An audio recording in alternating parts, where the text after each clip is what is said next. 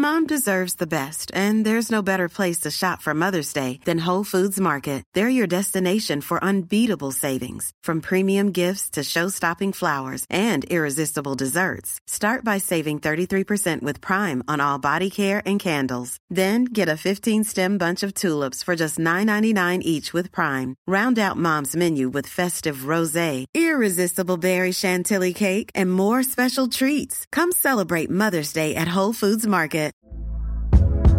Hey there, it's Michelle Norris. I'm host of a podcast called Your Mama's Kitchen. When I travel, I'm usually looking for a way to find a taste of home when I'm not at home. And one of the things I love to do when I am at home is entertain. And Airbnb allows me to do that. When I was in California recently, I rented a house that had a great kitchen. And when we were sitting around the table, we were all thinking, we're in someone else's house. Someone could be in all of our homes as well. If you have a home, but you're not always at home, you have an Airbnb. Your home might be worth more than you think. Find out how much at airbnb.com/host. When you're ready to pop the question, the last thing you want to do is second-guess the ring. At BlueNile.com, you can design a one-of-a-kind ring with the ease and convenience of shopping online. Choose your diamond and setting. When you find the one, you'll get it delivered right to your door. Go to BlueNile.com and use promo code LISTEN to get $50 off your purchase of $500 or more. That's code LISTEN at BlueNile.com for $50 off your purchase. BlueNile.com, code LISTEN.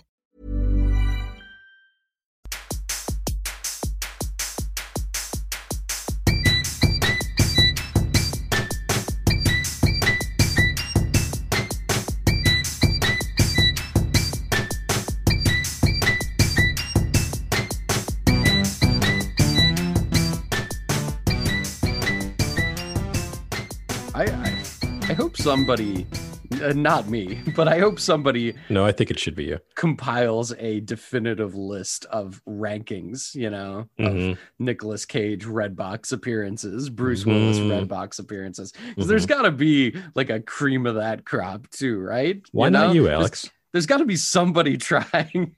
Why not you, man? I mean, I'm almost masochistic enough to do it. It's true. Guys, yeah. Passion project. Yeah, right. Passion of the negative variety. Passionate hatred. Exactly. Oh boy. No, I don't hate Nicolas Cage. He rules. He's awesome. I love him in Bad Lieutenant. Oh yes, absolutely. Mandy. Yeah, great. Friggin' movie. Deadfall. I made you watch Deadfall, right? That's the one where he's the gangster, early 90s with Michael Biehn. I don't think you made me watch that. Oh my God. We got to watch some clips of that sometime. We might have to. One of the most free performances I've ever seen. He's Really? holding nothing back. All right. We're going to have to watch this. It's incredible. We have to make this happen. Yeah. Let's just hop right into this. All right. Let's just do it. Ladies and gentlemen, welcome to GOAT Season. We are so happy to have you with us. We're excited today to talk about The Sopranos. This is a podcast about the greatest individual seasons of television of all time, their most memorable episodes, and their creative teams both in front of and behind the camera. I am your co-host, Phil Mitchell, and along with me is the one and only Alex Sinesi. Good to have you, man. Yeah, dude. Yeah. So we are at the halfway point here. Episode 7, Down Neck. Yes. This is the last episode, I believe, shot by Alex Sakharov, and then Phil Abraham is going to shoot the rest of the season. How's it been so far? I mean, like you said, we're in episode 7. What's this been like for you just to take these apart, these last 6 episodes? On the one hand, it's been so much fun to watch the show again. It's so compulsively watchable. It's so funny. On the other, like I said, I've been wavering back and forth about whether this really is the best season.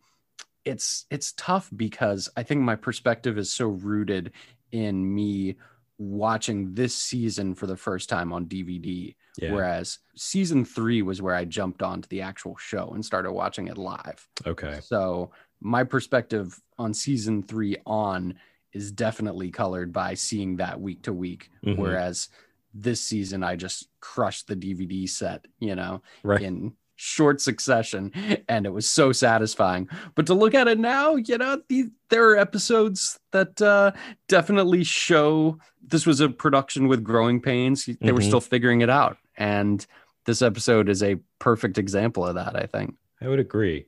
There's a few other episodes that don't quite work for me, this being one of them. And even still, this episode I wouldn't say is necessarily a bad episode of television. It just doesn't measure up to the others around it, right? Yeah, the quality feels off. I think in terms of the writing, I can see how everybody was excited about this episode. I can see how David Chase really liked the concept of this episode, setting it in Newark in the past and really getting some of that early scenes of Goodfellas vibes on it. Yeah. And it was the first episode that Robin Green and Mitchell Burgess wrote. And you feel like they get the voices of the characters for sure. Yeah, absolutely. It's more just in the execution that it feels off. Just as a recap of the episode, this episode is focused on AJ Soprano, and he's kind of the through line, I would say, all the way from the beginning to the end. He's in the first scene. He's in the last scene. And so during this episode, it starts off with AJ getting suspended from school for drinking the communion wine. So he's got 3 days out, and the school officials are very worried, and they recommend AJ for ADHD and learning disability testing. This obviously worries Carmela and Tony. Tony kind of wrestles with this during his therapy sessions with Melfi. He talks about his role as a father, his influence on his son, and even the influence of his father on him, his father being Johnny Soprano. And the episode ends with Livia learning that Tony is seeing a therapist, which is kind of the more propulsive part of the episode that definitely swings thing into high gear. Yeah, that's the one bit of connective tissue kind of across the season arc here. That's the one event that takes what had come before and springboards us toward the last batch of episodes. I was watching that episode and it reminded me of, I think it's episode 4, Meadowlands. The one where he has the dream and he sees AJ, who has been watching him coming out of Melfi's office. Yeah, and AJ had the subplot in that episode too, where he got in the fight at school, and that felt like the perfect amount of AJ, the perfect way to relate him thematically to the overall concerns of the episode. I think that's one of my big issues here, is that this episode is too much AJ. Yeah, it's AJ heavy. Do we want to talk about Eiler, or are we going to focus on the actual episode? Yeah, what we noticed about it. We can talk about him a bit. We can get into his backstory. Yeah. Sure. So I think this was his first role. Like, I think he had been in commercials and maybe had like a few guest appearances on like SNL or something like that. And wait, guest appearances on SNL? I think so. What? Yeah, I think he had just like a small role as like maybe an extra or something like that. But he had been on SNL. Yeah. Huh. Interesting. Like they needed a kid for the background of a sketch or something. Doesn't that seem kind of odd that like SNL weird. would even like cast a child? But I guess maybe, I have no idea. That's crazy. Yeah. What do you think about AJ as a character? My feeling, and not to be too rude to him, because I do think his performance is very good in small doses, but the show almost uses him as a prop for a lot of these seasons, where the entire idea is just, oh yeah, there's Tony's heir, as we said in college, sitting looking like modern suburban royalty, just lying in waiting. And, this kid is not going to be able to take the reins on anything. And that's a perfect just encapsulation visually of how Tony's legacy is going to just end with him. It's just going to crumble with AJ. Yeah. So he's great in that function. But when they try to give him a larger role, it's usually not my favorite subplot on the show. I mean, I think until you get really dramatic stuff with him late in the series, that's kind of a good deployment of him. But he's such a different character at that point. By that point, exactly. Yeah. I think that's probably him at his best. Eiler, I think, is solid all the way through the entire series. And I think you're right. The character doesn't really reach his most poignant or most impactful, I would say, until the later seasons, when he's dealing with things like related to depression and trying to really venture out on his own and be his own man and step out from under his father's shadow. Yeah. You look at this episode and there are these cutaways to him in the final scene where he's interacting with Gandolfini and stuff like this. And my thought was, oh, he would be giving a great kid actor performance on any network show. Any network show would have hired him and he would have killed it. On The Sopranos, it's not even that his performance is bad. It just feels a little light compared to the other drama that's going on. The kids don't feel incorporated quite in the same way. There isn't that sort of intensity around them. I think you're right. And I think with Meadow Soprano, there's tension between herself and Tony. Like the writers made sure to write that into the character. You're right. They haven't written anything substantive for AJ by this point. It's almost as though he's responding to, or it's just like a point of reflection for other characters in a way, if that makes sense. He's only like in the scene where he discloses the fact that he knows that his father sees a therapist. That scene really isn't even about him. It's about Livia's response to that, right? Oh yeah. I love the editing in that scene. Oof. That's my favorite scene in the episode for sure. Well, yeah. Okay. Just because of the rapid fire back and forth between Livia and AJ, where she's like, no, he's not. Just yes, not. And he's like, yes, he is. And it's such a great call and response moment where her conniving is not getting through to this kid at all. He is just this blank wall that all of her energy is ricocheting back off of. It's great. Yep. And Nancy Marchand does such a good job with him. Kills it. Yeah, Kills as it. always. What do you think about the flashbacks? I do not like them. I will be honest. Okay. I am not into the flashbacks. Okay. I can understand how David Chase was sold on them, how maybe this is something he wanted to incorporate from the beginning because of the Goodfellas influence. It seems like something he would like. I feel like this show is so rooted in the present, though. My feeling about it was always that this is this very modern show where all the good times have already passed us by, and that the past is so inaccessible to these characters. And I felt like not showing it was always more powerful in that way. Yeah. And you get into these scenes, and to me, like Johnny Boy and Livia in the flashbacks feel like sitcom characters doing very big stereotypical Italian American performances. And because they're outside of the performance energy of the rest of the show, I feel like there wasn't a good roadmap for them as far as how they should treat their characters at that point. Yeah. And so I think that kind of would fall to the directing to give them the right tone. And it's just not there. Like those scenes kind of make me cringe. I gotta be honest. They are definitely cringy. Yeah. The thing that doesn't really quite work for me is the fact that the way that they are put together feels like it's kind of an odd mash that isn't completely coherent all the way through. It feels like there's a lot of noise. And I remember watching the episode, and you're watching the flashbacks, you're seeing Tony play catch, or Tony is, making his way to the circus or the amusement park. And there are just moments where there's a lot of like non-diegetic music that just feel like they're meant to tell you that, hey, this is the 1960s or 70s. Don't forget that.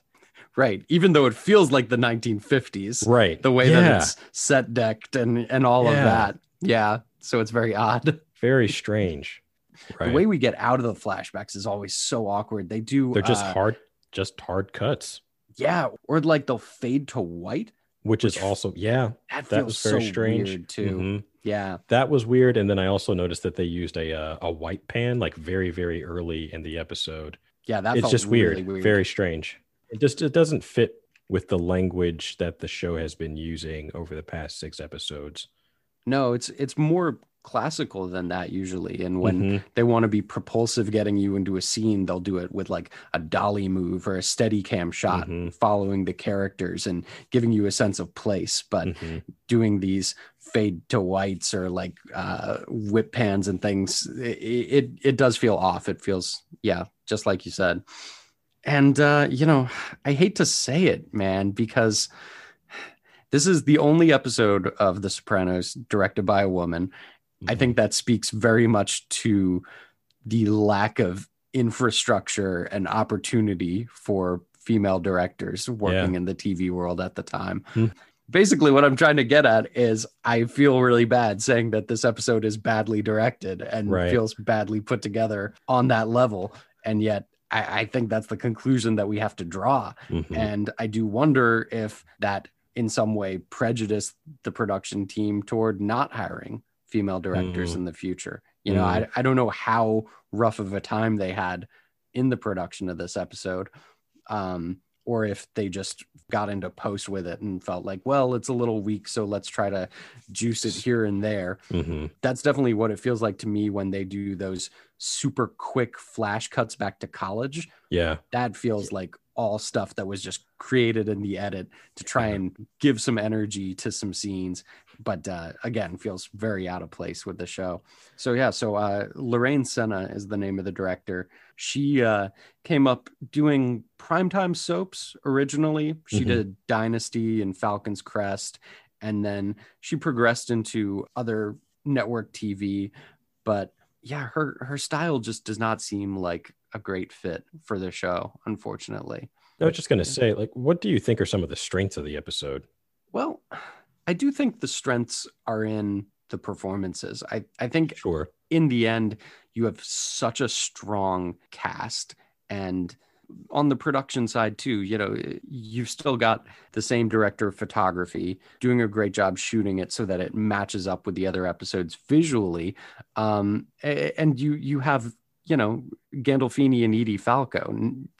Their scenes don't have a lot of juice to them. I would say the Melfi scenes too really feel like they're lacking energy compared to last week, where we had such a big shakeup, and now things are just status quo again. But I mean, the actors are also strong, and I think that's the advantage of TV production, is that even if a director comes in and isn't a good fit for your show, the show's own inherent strengths as a production will bring that episode up to at least a level of mediocre. Right. Unless it's just a total disaster from a writing standpoint. I feel like the one way that a show can really kneecap itself is if the writing on an episode is bad and that doesn't get corrected. You know, it's just like a bad idea where you have a character do something totally out of character and it screws up the logic of the show for an episode. I don't think that's the case here. It's all just in the execution that it fails to live up to the standard of the show. I think it's just the actual technical aspects that really, those are probably the biggest detractors from the episode, I'd say. But outside of that, I think, again, it's not a bad episode of television.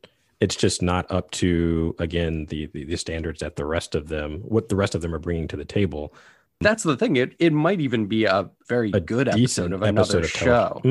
It's just that the standards of this show are so high. And I think because you had such a strong cast and such a strong production team, like I said, they're going to churn out an episode that's at least solid, even if things are kind of a mess behind the scenes. Yeah. But yeah, some technical aspects of that. I definitely noticed some major seams in this episode. Like, did you see the guy sitting at the desk when they're playing pool in the back of the Bada Bing? Yeah, I did. He's just kind of like just sitting there, like almost motionless. Is that what that is? On screen. No. I'm pretty sure that's the on-set producer. And the way he's sitting, he's leaned back so that he won't be in the shot. And the camera just pans right over him. Wow. I saw that actually because I watched it earlier this morning. And I remember thinking, who is that dude in the background just not saying anything? I've never seen this guy before. So strange. For this one episode. Man, too bad they couldn't digitally edit him out. Yeah, like the coffee cup on Game of Thrones. This guy is the Sopranos coffee cup. It's just the sort of seam in production that you wouldn't see in the later seasons. Like the show gets so polished. They had so much time, and it really becomes immaculate. Season 1 is kind of the one where you still have these little bumps, and this episode is rife with them compared to any of the others. The other thing is during the flashbacks, I mean, anytime you have a wide shot, you have 90s sedans parked all up the block in the background and speeding by. And you just get the sense that they did not have the budget really to execute these flashbacks on quite the level they needed to. I think these days you would just have CGI clean up on that stuff, and they would just put in period appropriate stuff that far in the background, no problem. But here it's quite glaring. Sure. What else kind of stood out to you overall? Another big thing was just that this is the first appearance of Johnny Soprano, Johnny Boy. And it's weird. Again, like I said, having a character like this seems off to me. Like I like the idea of the show existing in the present where his father is this memory that we're never going to see. It's just something that Gandolfini carries with him in his face, in his trauma, in his life experience. But to see the guy, and especially to have him portrayed in this kind of sitcom-y way, it's a deflation. Yeah. It's kind of a letdown, right? Because up until this point, he's kind of this specter that's floating over the whole show. And you're kind of curious about him because I think he mentions his father in a few episodes beforehand. Oh, yeah. It's so effective. Right. And you're just kind of like, man, who was this guy? And then you see him and you're like, not what I expected. Right. Disappointing here. So yeah, it doesn't quite work. I don't even think. When Livia mentions him in the episode, when she's talking about him and she says to Tony, tell me one time that your father didn't do exactly what he wanted. And you're like, oh man, there's some real bitterness there underneath all the, he was a saint, cry into my hanky stuff. She's actually furious with him still. He really gave her a hard time. Yep. It makes you wonder how much of a victim she was in the early part of the relationship, how much she was really hurt by him and how that pushed her into being so emotionally toxic. Yeah. And that works great, but it just isn't reflected nearly as strongly in the flashbacks. No. In regard to him, I think the actress who plays Livia does a somewhat better job. I think so. It's hard to imagine her turning into Nancy Marchand, I have to say. Oh, I could totally see it. You could see it? I could totally see it. Yeah. In fact, she definitely has the hair. The hair is great. She definitely has the hair. She has the mannerisms of someone, a younger person, still capable of being explosive and erratic before mellowing into something sour in the way that Livia is. The scene of her, we might as well just go ahead and do it. Like the scene where she is standing over young Tony, losing her mind with the fork in her hand, talking about how she's going to, poke your eye out. That in and of itself was enough for me to say, like, wow, like this is horrifying. And I think it says a lot about Tony's character, because here he is 40 something years later, still trying to care for this woman, trying to obtain her love, essentially failing at it, despite all of the awful, horrible stuff that she has done throughout his childhood and adolescence. Yeah, it's traumatizing for sure. And that scene did stick with me from this episode. Definitely. It is terrifying. And I just remember because as soon as she says that, the camera then cuts to Melfi, and Melfi is just like, oh my God. She is shocked in hearing that. And Gandolfini is just kind of like trying to play it off like, yeah, that happened. He knows, like, I think internally he knows that how terrible that was.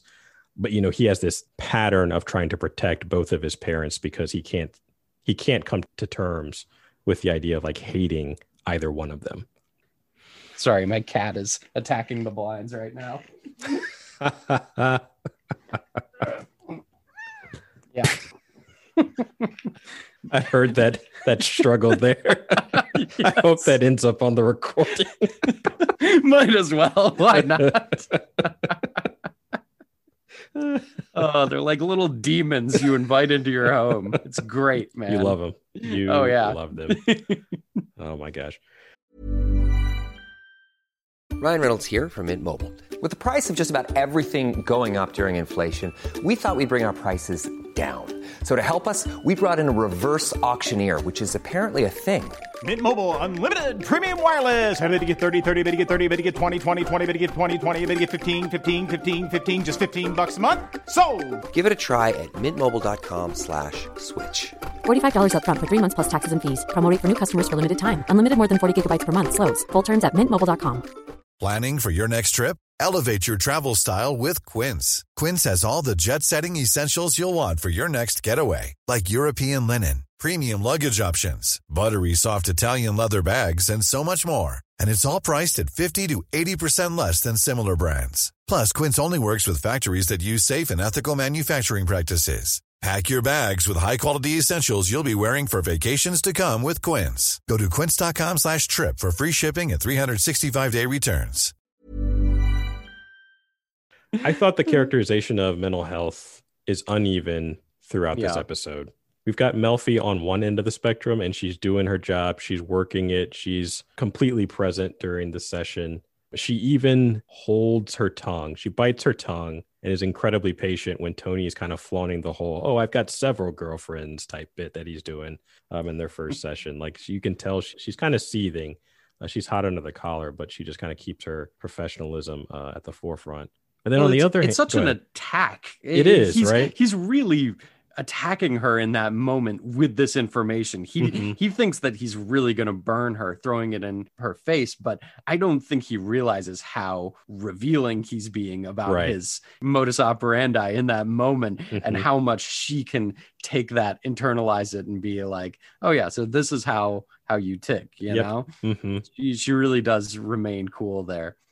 And I think he ends up like revealing more about himself and weakening his position. Absolutely. Actually. On the other hand, the school psychologist, weird dude.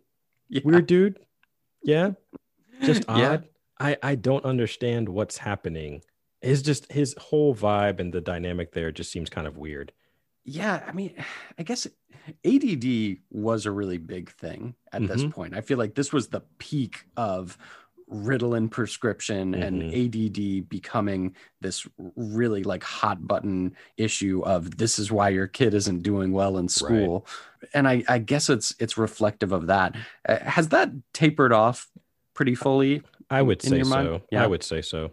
Because I mean, they point out in the episode how ridiculous the diagnosis for it seems. I mean, the whole what constitutes a fidget line is pretty great. Right. But I was just wondering what your thoughts were as far as treatment of ADD and how seriously that's taken as a disorder these days. I would say it's actually taken pretty seriously. And I think that there's probably a lot more information about it. I think even the 9 criteria that the school psychologist lists, that's broadened over the last 20 years. And so I think that there's a wider understanding of what ADHD is and what it looks like than there was 20 years ago, for obvious reasons. I wouldn't say it's as widely prescribed as it was before, but I think we maybe have a better understanding of the symptoms than we did at the time of this episode. Yeah, I don't really know how we're supposed to interpret the two of them, Tony and Carmela, just standing up and walking away from that meeting with this professional, because it seems just kind of like we're supposed to feel like, all right, I guess it was bullshit. We're not supposed to think that there was a problem and that it's been resolved now. Yeah. They reject that hypothesis, as QT would say, and they're out the door. But it does seem very facile compared to the way that therapy is portrayed on the show otherwise. Yeah. It feels very much like the network TV and movie playbook in regards to therapy up to that point, where it's a grift. It's something that there is being done by weird people who think about human emotions in ways that don't relate to the characters we like. And they basically have to stand up and say, no, with my willpower, I'm going to reject this whole therapeutic concept. And I think that's a thing that it's very good that we've gotten away from. It's ridiculous. Yeah, seems unnecessary. And I don't know why that was placed into the episode, because again, it seems so antithetical to the show's treatment and characterization of therapy and just psychology in general for the past 6 episodes. Livia knows now. That's the big moment, right? That's the biggest moment in the episode, right? That's basically the moment that makes this episode crucial, to the extent that you couldn't just take it out of the season lineup, you know, is that, this huge piece of information gets spilled by AJ. Right. Yeah, that sets up the conflict. That is Livia's main piece of ammunition that she's going to use to endanger Tony for the rest of the season. Yeah. I think that's interesting what you just said there, which was you take that scene out of the episode. Do you just skip it? If that isn't there, does it feel as though the episode is almost inessential? Kind of, in my opinion. I don't know. I always err on the side of a show having less episodes per season, being tighter, and not really having a dip in its pacing, in its story arcs and things like that. But that does to a certain extent go against the strength of TV of having so much cumulative time with characters, having so much development of them, having quiet scenes like Tony making ice cream with his son. It all sort of depends on your taste, I guess. For me personally, yeah, I would take that scene out, put that in the edit of a different episode, and just make the whole thing a cleaner, shorter season. What about you? I want to disagree. I feel like I just have to like disagree, but I think ultimately you're right. I think ultimately you're right. I really want to fight me on this. I am not going to fight you on this. I want to. You want to on an ideological level, I do. But on a practical one, you're like, yeah, you could let this episode go. Fair enough. I'm a pragmatist at heart. Yeah. So this is the first appearance of Janice, but only as a little girl in flashback. I do like, though, how when Tony says her name in therapy, when he says Janice, he starts talking about how she's changed her name because she's become a Buddhist and things like that. You get a sense of this bitterness, this outrage left over that actually tracks perfectly onto the character once she appears. She is a lot. Oh I love Aida Turturro on the show so much. She friggin' rules.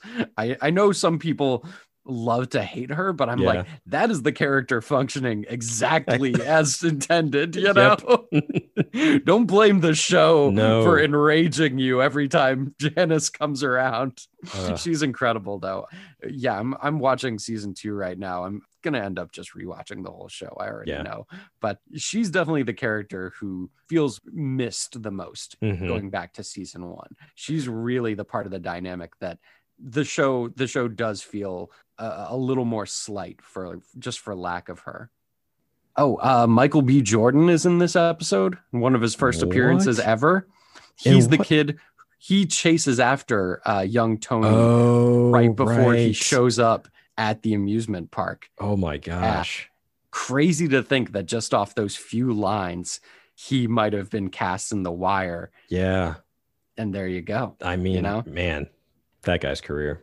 Yeah, who would have known, right? I mean, he's one of the only people working today where I'm like, he's a real movie star in the classic sense, where his charisma and his energy can carry a giant movie almost single-handedly. I didn't even recognize him, and I've seen this episode probably 2 or 3 times at this point, and I didn't even recognize him. Watching him specifically this last one, and he really isn't recognizable just between like his haircut and like the period clothing he's wearing. He just doesn't look like Wallace at all. Yeah, that's right.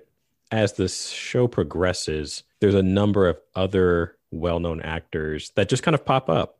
So I think we had seen Bodhi from The Wire a few episodes back, Michael B. Jordan. I'm pretty sure Will Arnett also shows up in this show. Yes, he does. In a few, he's Danielle's that's right. boyfriend in the FBI. Yeah. I like seeing this. It's like, oh yeah, you're there. Good to see you, man. Yeah, it's always cool to see when a show has really strong casting directors and they get all these people before they pop. Yeah. You were saying that your favorite scene was when AJ discloses that Tony's seeing a therapist. Is that right? Yeah, mostly just because the editing there, they might have shot it where it didn't quite have that energy, but they just got enough coverage of both AJ and Livia that they were able to make these really rapid cuts back and forth between them. And it feels like an I think you should leave sketch or something. It's one of those cases where maybe that was intended on the day, or maybe that's something that they found in the edit. I could definitely see it being the latter. That's a great scene. Yeah, that's my favorite for sure. I like the scene with Junior showing up later, how Junior is now so secure in his position as the boss that he's just complimenting Tony left and right. It's a real love fest between these guys. And it's crazy to think that their relationship is going to deteriorate so much just over the next couple episodes. Yeah. What a character. We're going to get into him in a few episodes later. Love that guy. His so showcase is coming up. It's beautiful stuff. So I give Melfi a B. I think she does a pretty good job. She's solid this episode. Isn't it weird to you, though, that this is coming right off the episode where Tony tries to kiss her, where he tells her he loves her? Yeah. And it just doesn't feel like they dig into that in a really substantive way. It feels like they just go back to business as usual, which kind of reinforces the whole, why is she letting him get away with all this? How is she keeping him on as a client? And how is she able to just go back to a standard operating procedure with him, you know? I'd say that's one of the weaker points of the writing throughout this season. She doesn't hold him accountable. They don't further explore his admission. They drop it, essentially. So here's my big question about this episode. Oh, no. So this episode is probably the most flashback heavy of the entire run of the show. Any other time they jump back in time, it'll be for one brief scene. There's never really another episode that's organized around the past to the extent that this one is.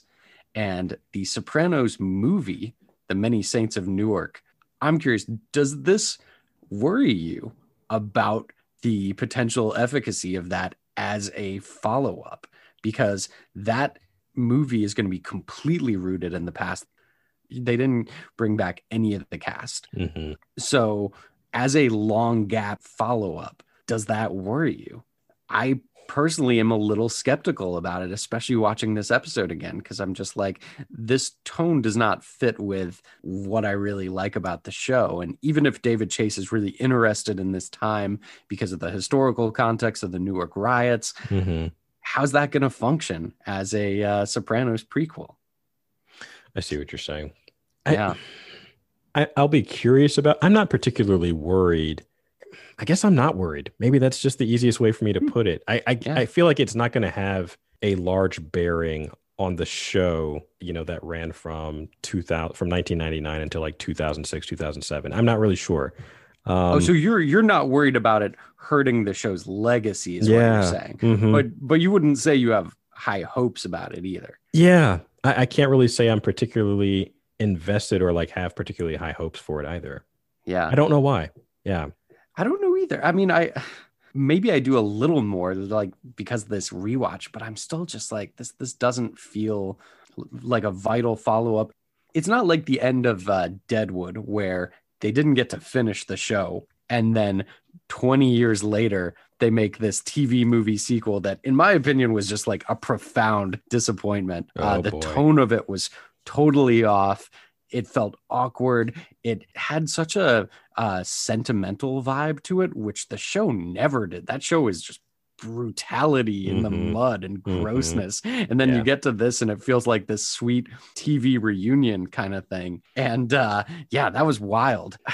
You know, I wonder though, have there been good feature film follow-ups with the same crew, with the same cast, with the same sort of creative team going on from a show? I'm going to say no, but you're going to say no. Damn. Yeah. I mean, but keep going. I want to hear your opinion. The one that occurs to me is just Serenity. Or we're talking about like a untimely canceled show that came back with a movie that was at least on par with the quality of the show. I think just because Whedon had so much stuff that he still wanted to get to with those characters. And it was only a few years after. But as far as like long gap stuff, really nothing comes to mind.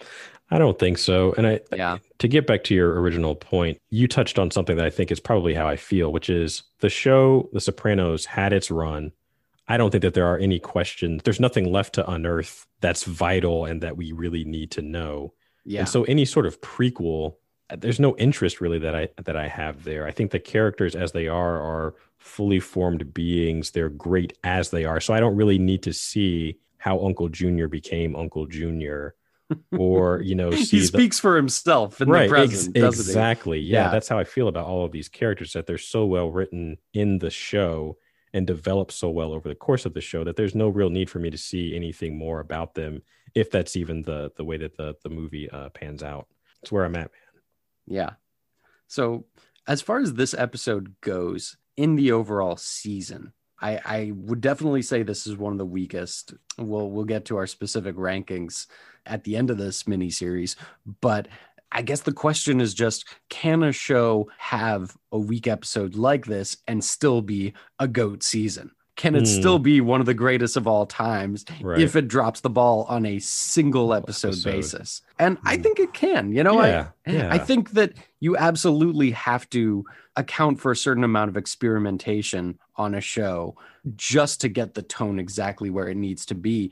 And sometimes that can be in a season that's still so impactful, that still has such strong highlights and is so influential that doesn't dampen it overall. And I think one of the best things you can say for this episode is that in the course of the whole season, it doesn't do anything disastrous. It doesn't mess up any of the characters' motivations, any of our understanding of them, to the degree where we're like, oh, we just have to ignore that one episode because Tony was acting really weird and did something really out of character. It doesn't have that kind of a problem to it. So you can take the bad with the good this season and still say that it's one of the best ever. And again, I'm coming back to what we've said before, which is this isn't a bad episode of television. It's just not as strong as the other episodes around it. And I think, yes, you can definitely have a great season with a weak to middling episode.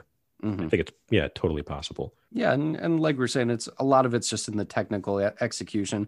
I mean, I would argue even if the flashbacks were incredibly well executed on a technical level, even if they were really lush and impressive and detailed, and all of the characters were really like perfectly cast and the performances were perfectly pitched, I would still say that conceptually it's not a great idea for this show. I would still say it's still just sort of a weak concept for an episode where it doesn't fit in with what we want the show to be. Right. But that being said, it's not disastrous either. Nope, not at all. Not at all. Power rankings? Yeah, let's do the power rankings. You want to go first, or do you want me? No, you go for it, because I feel like you got strong opinions. All right, I don't know about this, but we'll see. All right.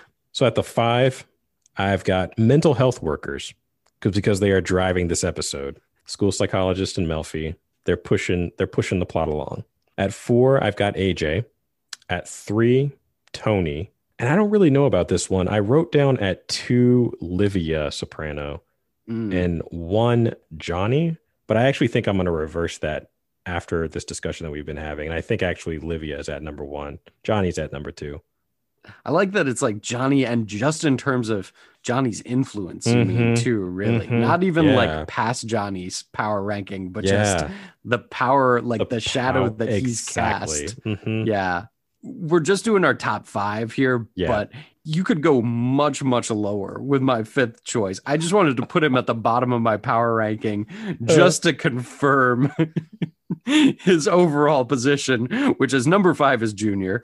The power ranking, absolute bottom. Whatever ranking you're doing, he's going to be the lowest rung, which is so funny because he's the boss of the DeMeo crime family, and he's definitely last on any power ranking. The way he's just obsequious and complimentary of Tony here, he's just almost like sniveling, sucking up to him now. It's shameful. It is some not bottom feeder bullshit right there. It is some bottom feeder bullshit.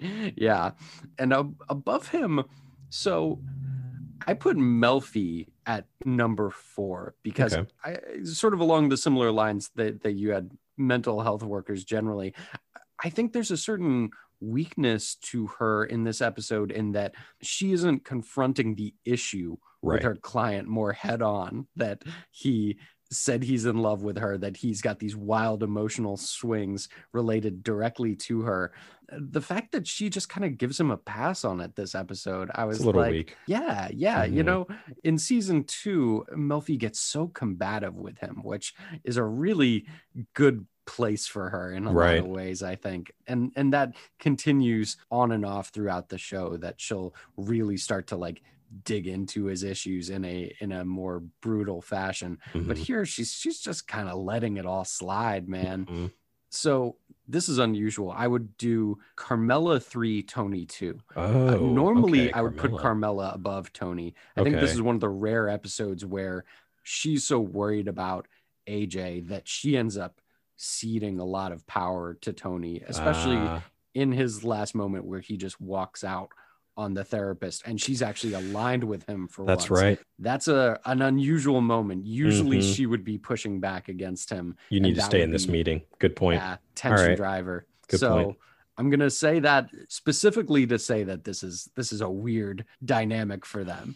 Right. That she's actually gonna be like coming in below him in the power ranking. All right. And then I'm with you. Like number one, Livia, no question. Mhm. Yeah, She owns the episode. Mm-hmm. She still just has all the power in her hands, and it's like, and now she's picked up this additional piece of information. Yes. That is just an extra crucial weapon for her to wield as the season goes on. Absolutely. Oh my well gosh. said. Grandma with just putting an extra round in the chamber, that woman. She is. She's always got one in the chamber. She really does. If you're pondering, but especially now. You don't got to guess. Any corrections or any other last thoughts? I don't think so. You got any more thoughts? Here's a question for you.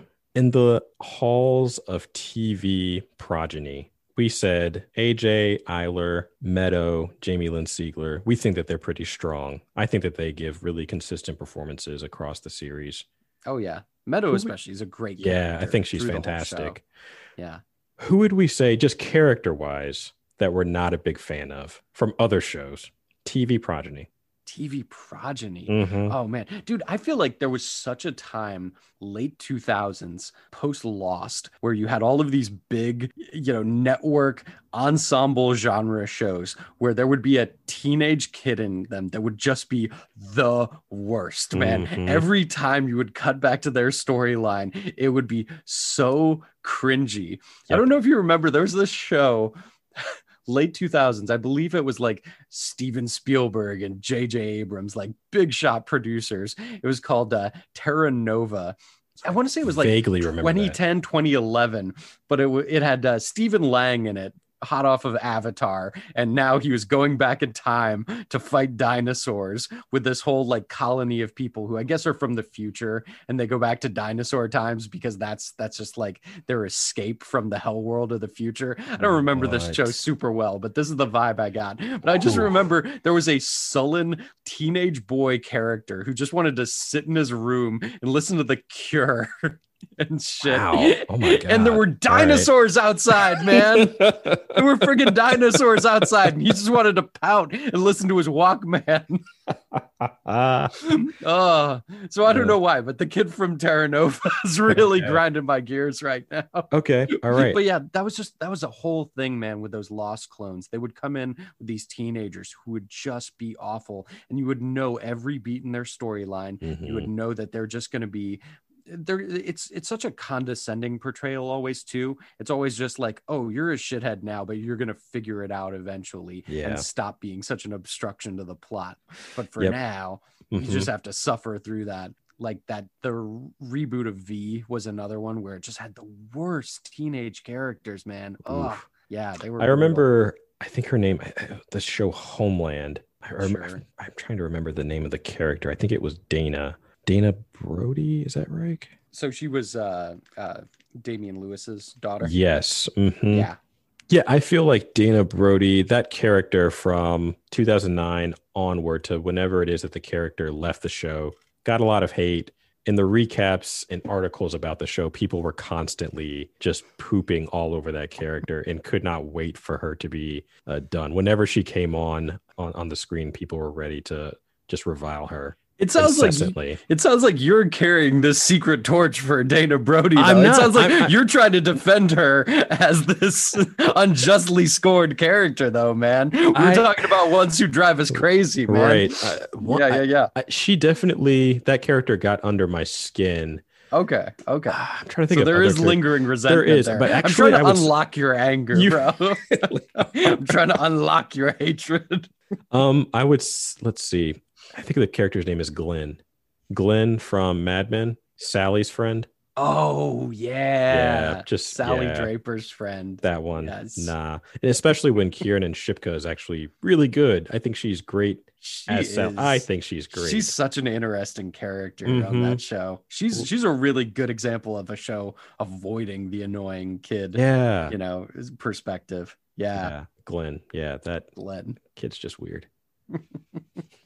Kid's just weird. He's just weird. He is. You're just stamping that. Yeah, on that his boy's not right. forehead. Weird. That boy's not right. All right. All right. Is it time for Name That Episode? Let's do it. You know how many I've got this time, right? If you say 4, I'm really gonna be flipping out, bro. You're like, nah, man, it's 4 this time. You weren't ready. Yeah. You're getting an extra big portion now. Yeah, man. Bringing in that McDouble. How, All right. how many you got? How many you got? Dose. Oh, god damn it. You knew it. You knew it. You were just not applying the laws of dramatic structure to this I'm not. at all. No, it's just the All beginning and the end and no Yeah. middle. Let's see how 2 feel. All right, here we go. So in this season 1 episode of The Shield, directed by Nick Gomez, Vic Yes. Mackey helps Connie quit a crack addiction. Meanwhile, Shane Vendrell and Lemansky investigate a strip club mugging ring. Is this Dragon Chasers? Oh my God. Yes, it is. Hell yeah. Good job. Sick, dude. Is Lemansky's first name Curtis? I think so. That's what I Yeah. thought. For some reason, I was reticent to write that down. They just always call him Lem. But Yeah, I think yeah. it is. Yeah. Curtis All right. Lem Lemansky. Yeah. Oh man. First season of The Shield is pretty crazy, man. I know you're high on it, man. It's a good show. I mean, I am, but at the same time, like, I think that's a show that just gets better and better as it goes along too. Mhm. So I don't really remember too much of this. Is it the 6th season of The Shield? Is that the season where Franca Potenta has her own arc? Is that the 5th or the 6th season? I think that's 6. that 6. you're Okay, that's the talking about, one yeah. I don't really remember as much. Same. Yeah. I don't know why. I remember early in it a lot because Forrest Whitaker was still on for like 3 episodes. Right. And he has kind of a weak resolution in his arc to that season. It almost would have been better if they didn't bring him back Mhm. after the end of season 5. Mhm. Yeah. Man, But go ahead. no. I was just going to say that show had some really, really good guest actors. I think they really brought in some strong talent just for like 1 or 2 seasons. Like they had Anthony Anderson. Oh, he's incredible. So awesome. He's never given a performance like that again, No, has he? he is It's so frightening. weird. He is so He's frightening. So scary. Yep. And think yet they- like he's just got all of these like Machiavellian, machinations going on. I don't know Mhm. why I want to just keep saying Mac. I mean, he's the Mac. It's true. But yeah, he crushes it in that season. And I was like, Yeah. oh man, is this going to be the start of him doing more of a dramatic turn? But nope, not really. No.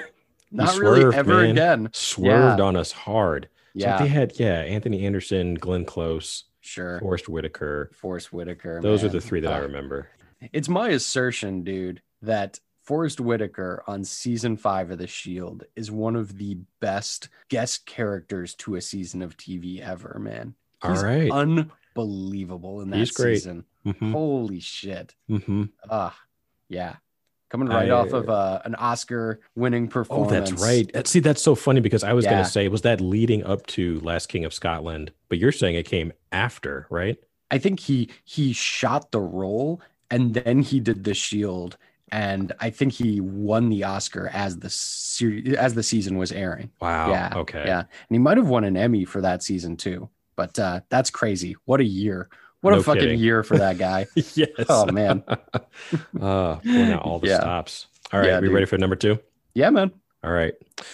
This season 3 episode of Breaking Bad is named after a song by the band America. Oh. Is it a horse with no name? Yes, but I need it in the right God damn it. language. Oh no. I'm gonna totally Trebek this, man. Wow. I need it in the right language. Mhm. Yeah, I mean that's the name of the game is ridiculous specificity. So it's Oh, in yeah. Spanish. Oh yes, God damn it. I wish thinking I wish back I to spoke Spanish too, aren't right you? now. Yeah. No, I can't translate it. All right, Caballos sin nombre. Damn. That's a good. That's an interesting episode. Remind me of that one. It's like the one where Walt tries to come home and then Skylar's like, hell no. And it ends with the twins showing up in Walter's home. And I think he's in the shower and they're going to kill him with an axe. And then they get the call from, I think it's Gus. And they're like, all right, well, we just got to back out. And he has no idea that he's almost just been murdered in his house. Right. It's a good one. I think it sets up a lot it portends, I think, for a lot to come. How do you feel about season 3 of Breaking Bad overall? It's good. Like, even as we're talking about this right now, I'm thinking about that episode 1 Minute. Oh, yeah. Which I think is in this season. And that's one of the best episodes of television I've ever seen. Absolutely. Mm-hmm. We're going to talk about 1 Minute more. Yes. As we go on, not just with this podcast, but specifically with The Sopranos, season 1. This is coming up again. Yes. Yeah, you know what I'm talking about. Yes, I do. Mm-hmm. I do. Yeah. 1 Minute rules. Oh, and that reminds me, 1 Minute was directed by Michelle McLaren. She's an incredible director of TV. Just to speak about a really, really strong female director who primarily works in television. I don't think she's even had a feature. Mm-hmm. She was, I want to say that Marvel was trying to get her to direct Thor: The Dark World. Oh. Or maybe it was something else. Because Patty Jenkins was supposed to direct that. But Michelle McLaren was definitely in talks to direct a Marvel movie, and it fell through. Mm-hmm. That being said, what a talent. What dude. A powerhouse. Everything that she has directed for Breaking Bad and then others episodes from other shows has been incredible. Love it. And that was just something I was thinking about in terms of The Sopranos never hiring another female TV director. Michelle McLaren would have directed the hell out of an episode of The Sopranos, man. Yep. Oh my God. It's just, it's very much reflective of how much things have changed for the better, that The Sopranos, so glaringly was a show that only had one female director across 86 episodes. Yeah.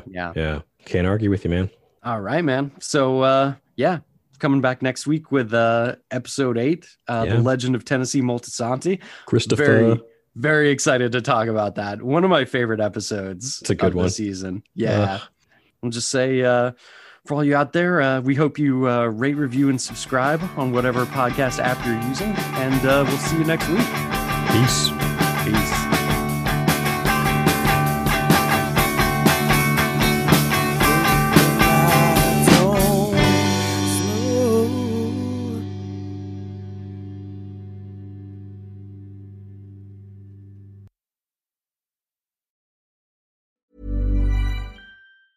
Planning for your next trip? Elevate your travel style with Quince. Quince has all the jet-setting essentials you'll want for your next getaway, like European linen, premium luggage options, buttery soft Italian leather bags, and so much more. And is all priced at 50 to 80% less than similar brands. Plus, Quince only works with factories that use safe and ethical manufacturing practices. Pack your bags with high-quality essentials you'll be wearing for vacations to come with Quince. Go to quince.com/pack for free shipping and 365-day returns. Even when we're on a budget, we still deserve nice things. Quince is a place to scoop up stunning high-end goods for 50 to 80% less than similar brands.